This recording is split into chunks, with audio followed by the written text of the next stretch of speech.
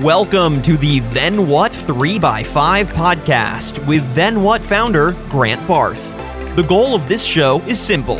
We'll invite global creatives, innovators, and business leaders to share their unique perspectives and join us on a journey to find out how industry-leading brands are powering growth by exploring the role and influence of art and culture on their organizations. Welcome, everyone, to ThenWhat's 3x5 series. We bring together people that we find interesting around the world, and today I have two extremely interesting people, and I always say I'm excited to have these conversations, but it is true. Today is great because we have Julie Thibault and Cece Meadows, and I feel that we're actually going to get to know each other a bit better and hopefully learn along the way and share some experience and some advice that we hope everyone can use. So welcome, Julie, and welcome, Cece. Thank you. Thanks for having us, Grant. You're very, very welcome. Well, Julie, why don't we start with you?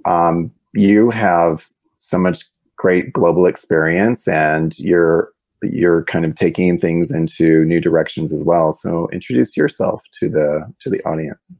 Well, hi, everyone. My name's Julie Thibault, and let's see, I started my career in finance and private equity and banking. And then after business school, thought that it would be fun to do brand strategy. And from there ended up kind of falling into the beauty world. I took a job at Chanel doing strategy and stayed there for 14 years doing sales and marketing and finance, and ended up in my last role as a head of retail innovation for Global Beauty. And after leaving them, I started my own strategic consulting firm called Martingale Advisors, where, yes, we work with some beauty companies, but also different industries, real estate and fashion. And I think for me, my passion is ultimately consumers and figuring out why consumers do what they do and helping solve some of the problems that exist. I love the part about, we're an innovator, or my team is innovators at their core. We come from big global brands that have always used that innovation and creativity to solve problems. And Cece, you are an innovator on a completely different level, starting from makeup artist and also with a background in banking. But you have since we've been working together, just talking, you've really had some amazing success. So why don't you introduce yourself? Yeah, so my name is Cece Meadows, and I'm the founder and CEO of Prados Beauty. We recently just launched under the 13 Loon shop-in-shop in JC Penney's. And so super proud of that. People are saying that, well, not just people, but it's fact that we're the first Chicana and Indigenous-owned beauty brand in a mega retailer. And so that's pretty exciting. I'd say that's very exciting. It's like what you did, your vision from the ground up. And we always say at ThenWhat, niche is the new mass, right? So really developing communities and smaller audiences are what the future is all about, really being the advocate for them and understanding their needs really intimately. What has been the response from the community to your commitment and your success recently? I think, for us I started my brand in my baby's nursery with $150 and just this, this dream that one day I would be a global beauty brand. And when you think about when people start businesses, like, do they start that small in like that authentic, just simple setting, or is it something that's always partnered by investors and, people who have experience in working in that type of industry? When I started, I was a New York Fashion Week makeup artist, and I just loved everything about fashion and makeup and runways and stuff like that. But I just disliked the marginalization of our people in that industry. And so I wanted to change that. And so in my little girl's nursery, I often worked when my family was asleep and grew that $150 into a promise that I would always stay true to my initial mission, which was to amplify and create beautiful products with Indigenous and Chicano people on the boxes and tell our story correctly. You find a lot of cultural appropriation in, fashion and in makeup. And those big companies never give back a penny to the Indigenous cultures and the Indigenous peoples and reservations that need it the most, because it's, October 2021 and there are reservations right now where people are living with no electricity or running water. But you have this concept or this idea in your mind that, all Native people live on reservations with casinos, and, that's not true. That's so far from the truth. And so I know that we're making our people proud, our relatives proud. I'm Yaqui and Comanche, but I have a diverse group of friends who are Navajo and Cherokee and Choctaw and, Cree and Ojibwe, and just from different nations, and who are also indigenous to other places like Polynesians from Samoa or Native Hawaiians. And so to be able to have a connection to those different cultures and to be able to tell their stories correctly from their perspectives and from their history, I think it makes people so much, so proud to see us actually be in a mega retailer. And, they watched the journey since day one. I started my Instagram from day one, and so they've watched me move from my baby's room into our first warehouse, into our office, and,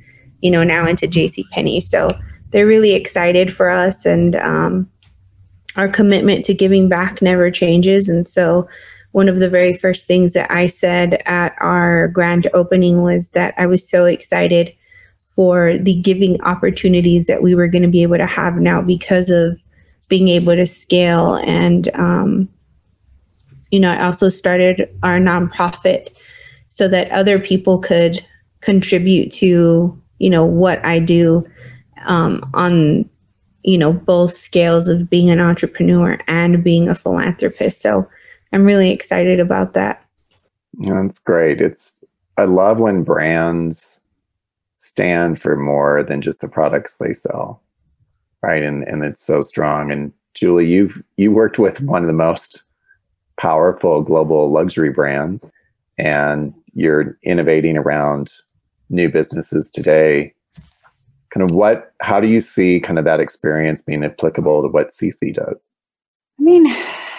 I think, one of the reasons that Chanel, I think, is so unique is that it's operated with a very French mentality, not an American one. And so it has a view for the long term. And one of the things that Cece's talking about that resonates is mission. And what I learned for many years there is that, yes, while we all work there to get a salary and it is a for-profit organization, there was this mission that really drove everything that happened, which was about creating dreams, creating beautiful things, craftsmanship and artisanship, and the investments in the company in French savoir-faire, which is basically know-how that wouldn't exist without subsidization, from embroidery to button making, and the focus on the product. So I think as I work with new businesses now, it's very easy when you start, everyone's like, what's your addressable market and how are you going to make money?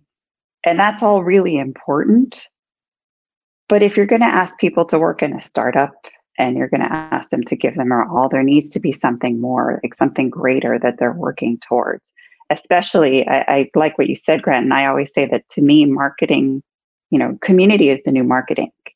if you don't really define who your community is and how you're going to serve their needs, whatever your business, and create a mission around that, eventually at some point you get lost along the way. I mean, I kind of think about, they're huge now, but Airbnb, I think their mission was like to live like a local, versus some other huge companies now where it's like, hey, we just want, like Uber, I want to make ride sharing or taxis better and simpler and more accessible, and car services. I think that having a mission that is bigger than that is important no matter the size of your company if you want to have staying power.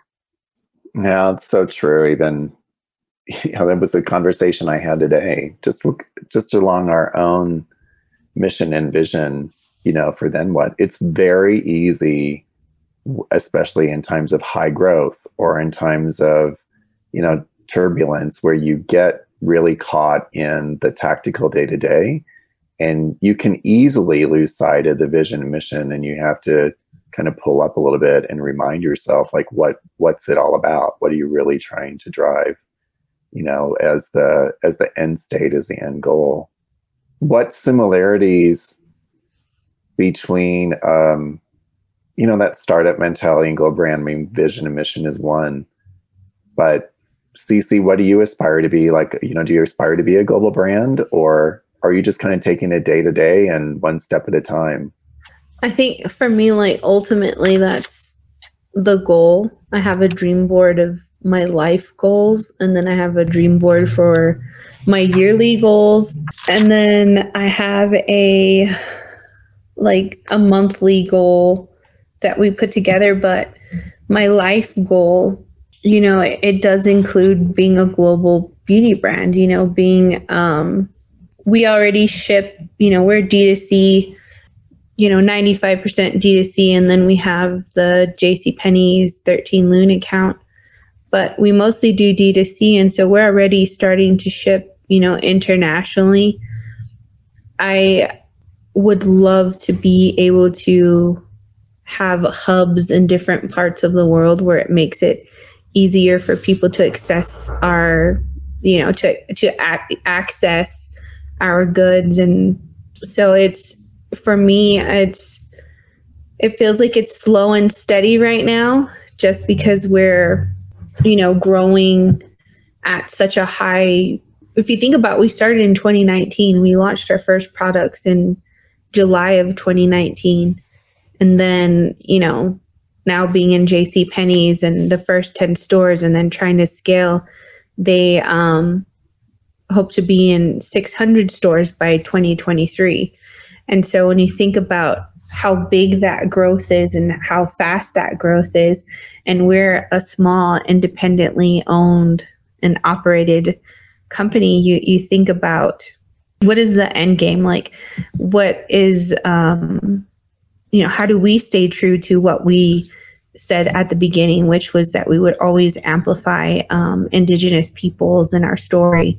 But for me, it's to one day be a world-renowned, world-known global beauty brand. Like, that's what I want to do. So I have children. I tell them daily, I'm building this empire for you guys, so that one day, I hope at least 2 of the 4 will want to do something with the business. That's, I talk a lot about building generational wealth, not just for myself, but for the people that work for me. It's hard to, create generational wealth. They say that in Black and brown families, it takes up to 8 generations for you to get out of poverty. And so I would love to be able to do that without it taking 8 generations. That's really great. You're gonna do it. Yeah, you will do it. But Cece, there's something that you said about amplifying the voice of Indigenous people that I grew up, I'm 45 years old, and I grew up in Hawaii. I'm Native Hawaiian in the early 80s. And I was obsessed with all the models you saw. I would go to the library because that's where I could see fashion magazines. Mm-hmm. And Christy Brinkley and Olivia Newton-John. And those were the faces I saw. And I remember I had blonde Barbies and getting a brunette Barbie, and I refused to play with the brunette Barbie because I wanted to be Olivia Newton-John, because that's what I saw reflected in the media that I looked up to. And we've come so far, but really not far enough. So I love what you were saying. I think that is an amazing mission and desperately needed. The same for me. I grew up, my aunt was the first to go to college in our family, and she would come home on like summer break or spring break or Christmas break, and her friends would walk in with their big 80s hair and all their Cosmo and like Vogue magazines. And I was, 3, 4, and 5 at that time. And there's a picture of me sitting on the bathroom counter with big poofy 80s hair because they had combed my hair, done my hair, and put lipstick on me. And every single person on all of the covers of those magazines never once looked anything like me. And they didn't look like them either. And so I was, I guess you could say born into a world where there weren't people amplified or that looked like us. And that was the definition of what beauty is, right? So we call it Western culture's, definition of what beauty is.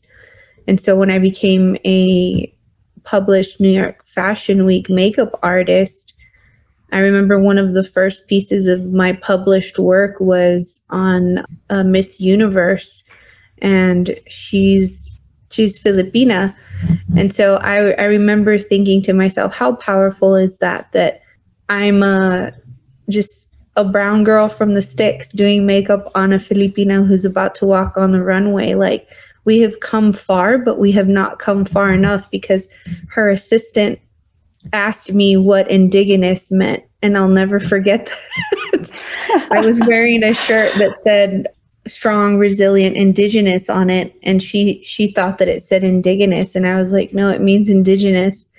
And so we went into this conversation about what what being indigenous is, and she's like, oh, well, so I'm indigenous to my land, because she was also Filipina. And I'm like, yeah, there's indigenous people to different continents, And so I remember walking into my house and just running into the arms of my husband, because I was so proud and so excited for that opportunity, and yet so sad and so heartbroken that it was 2018 at the time. Wow.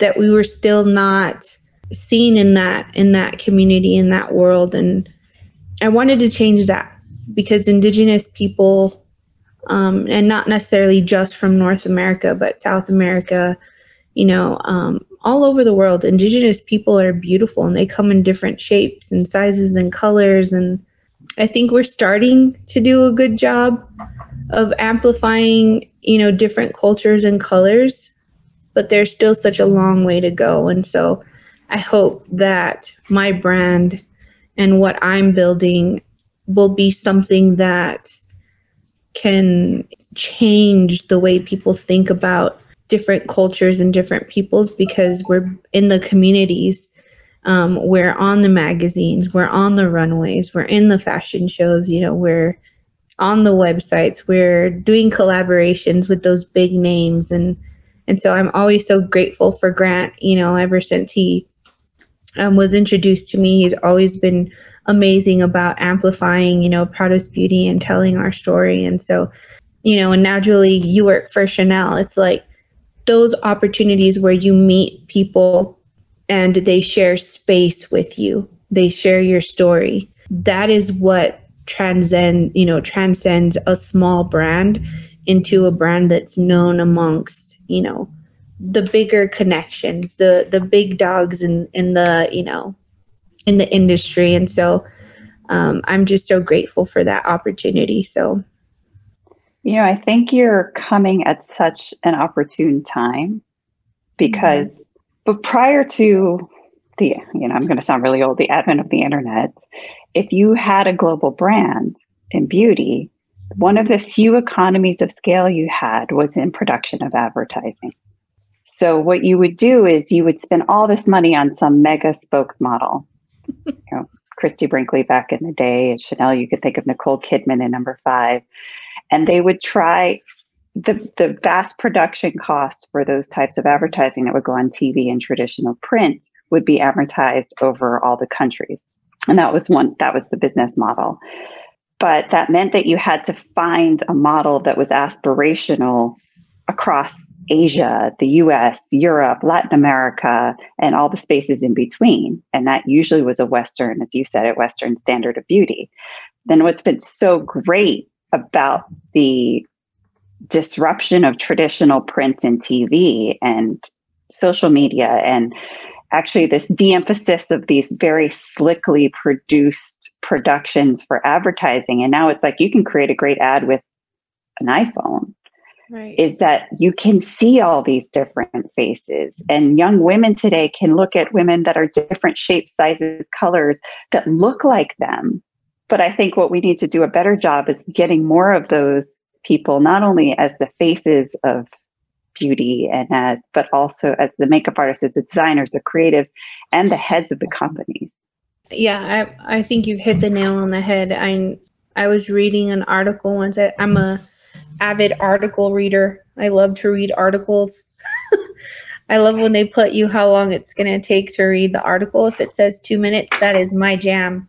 I have about 2 minutes to read an article. And I was reading an article where it was talking about how marketing strategies has changed in, just the last 3 years, where you used to find one model and put her on the face of everywhere, Times Square, Tokyo, Japan, on the big screen. And I've been there. I've been to Japan. I've been to that big screen. And it's indicative of what we as humans allow and will let in as a definition of what beauty is.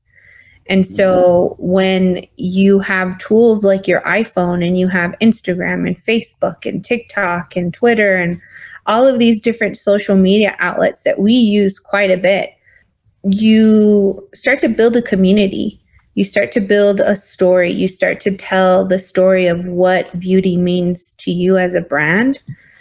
And it doesn't necessarily mean that, beauty doesn't include what Western society has declared of what beauty is, because I have mixed children. My husband is Caucasian and I'm Chicana and Indigenous. And so I have to constantly be able to teach my children that beauty is inclusive. Changing the definition of what beauty means to them starts at home.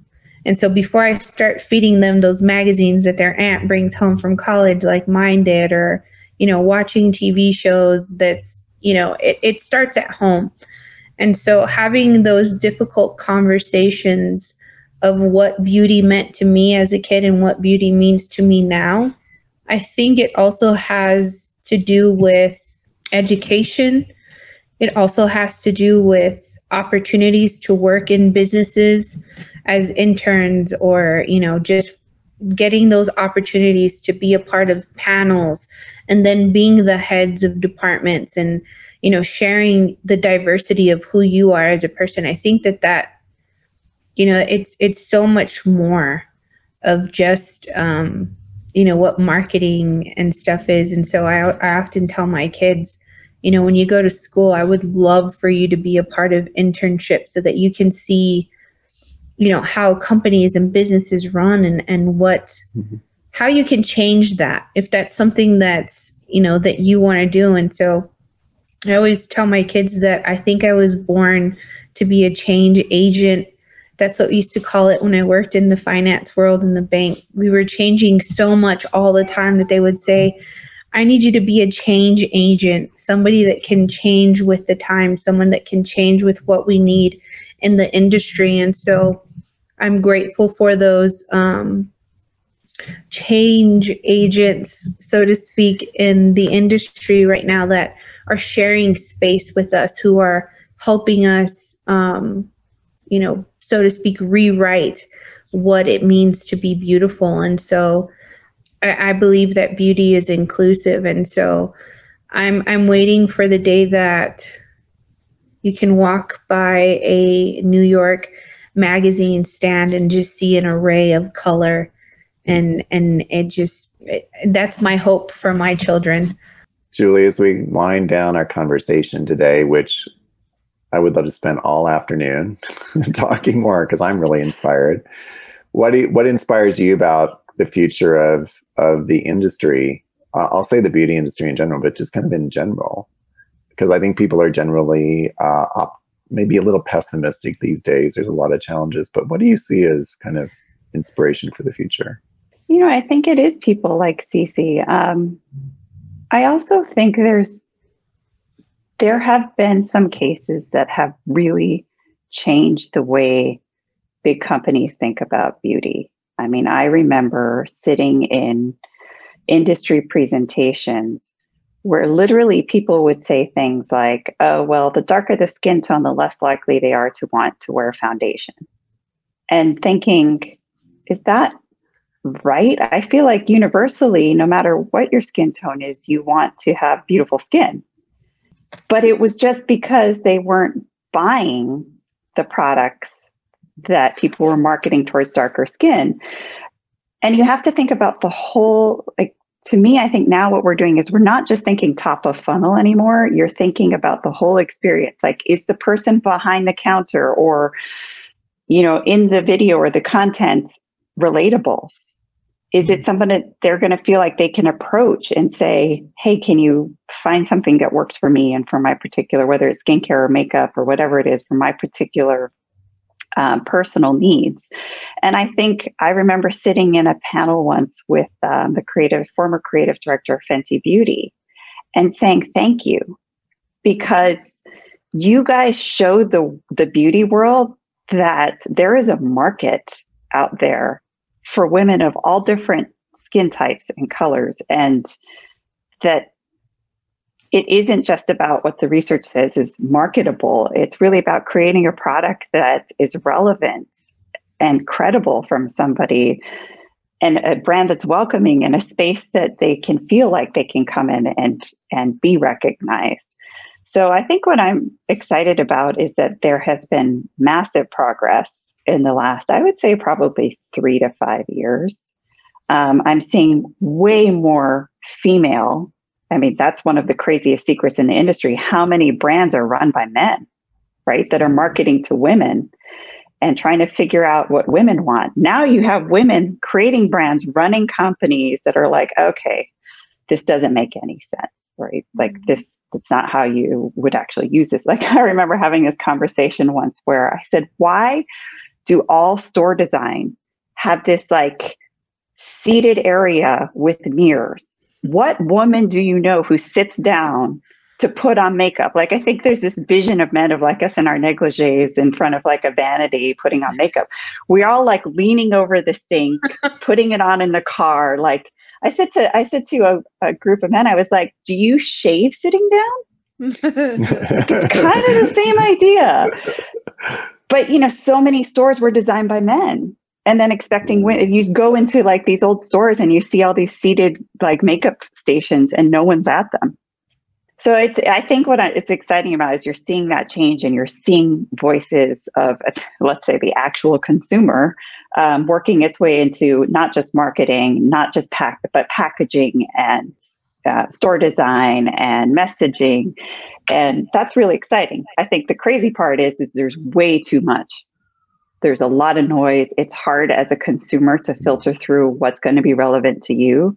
And that's where really trying to build this viral word of mouth in an authentic way is the biggest challenge for any brand to break through everything else, because customer acquisition costs are way too high for a small startup anymore. So you have to be smart, you have to be savvy, and you have to try and find your people in a much more cost-effective and credible way. That is incredible advice. I agree with Julie. Yeah. I have to say one thing. I admire the brand Fenty so much. I love Rihanna. I was reading another article that she's like a billionaire now, and that has a lot to do not with her music career, but because of the Fenty Beauty brand. And I grew up in a home, my mom's Black, and she often didn't wear makeup, not because she didn't want to, but because it was such a hassle for her to have to go to the beauty counter and to explain to somebody, the undertones of her melanin. In the summer, it's a little bit peachy and yellow, and in the winter, it's got a little orangey tint to it. Having to spend, $60-$70 of 3 or 4 different foundations, having to mix them and put them together. It was such a hassle to watch her try to beautify herself. I mean, she's absolutely gorgeous naturally, but, now when we do photo shoots or we do our campaign videos that she was in, it is so amazing for me to be able to walk into a store, walk to the Fenty Beauty counter, and her be able to just quickly pick something out in her shade, because she's already been color matched by myself, of course. And for her to be able to use that and it not cost her an arm and a leg. And that is ultimately our goal one day, to be able to offer that same experience, because Indigenous people have the same pigmentation in the melanin. It's more orangey and a different shade of yellow that's not easy for you to mix. Even with Fenty, it's the closest it's ever gotten to our skin tones, but there's still sometimes, even myself, I have to mix a little bit of something, as opposed to having to mix 5 or 6 things. It's just 1 or 2 things now. And so I think that Fenty just completely hit the nail on the head. I think that they marketed or allocated their marketing dollars into, something else, which is production of different shades and tones. And the funny thing is that if you think about cosmetics as a whole in the last 20 years, that could have been done 20 years ago. The formulations and the shades and the ranges were still the same 20 years ago. There just wasn't the spend on putting time into creating those products 20 years ago. And so, but that's a whole nother conversation about formulation and how long it's been around. I mean, to kind of close our conversation today, first of all, I think both of you really speak to authenticity from the heart, which I think people always are saying, define authenticity. It's about speaking more from the heart than anything else, and being true to that no matter what. And I think putting your fan and that person who's following your brand, in the center, and really understanding them and their struggles, past, current, and future, is, I think, really important to any brand. I always say that, we talk to a lot of leaders across industries, and some always talk about brand, but they don't understand truly what it means to invest and commit and engage. And to Julie's point earlier, build that community. That's what it's really all about. Well, I want to thank you both. Again, I could spend all afternoon. I'm sure everybody listening could as well. But thank you so much for just giving us some time in your lives and your experience, and sharing a perspective from different sides of the world. Thank you for having me. Thank you, Grant. And good luck, Cece. I'm so excited for your future. Thank you so much. Stay in touch. That's one thing that my husband often asks me, how you have the energy to stay in touch with people. And I just love people. And when I meet people from different walks of life, I, don't just have one conversation or talk to them one time. I like to shoot messages and find out how you're doing and what you're doing. And so I think that speaks to who we are as people and the human psyche of wanting to be a part of community and grow together. And so I thank you guys for this opportunity, and I'll definitely stay connected and let you guys know about anything that's coming up, and also watching you guys and what you do. You're also doing amazing work. So thanks, Cece. You can reach out anytime. Anytime. All right. Thank you very much. Bye, everyone. Bye.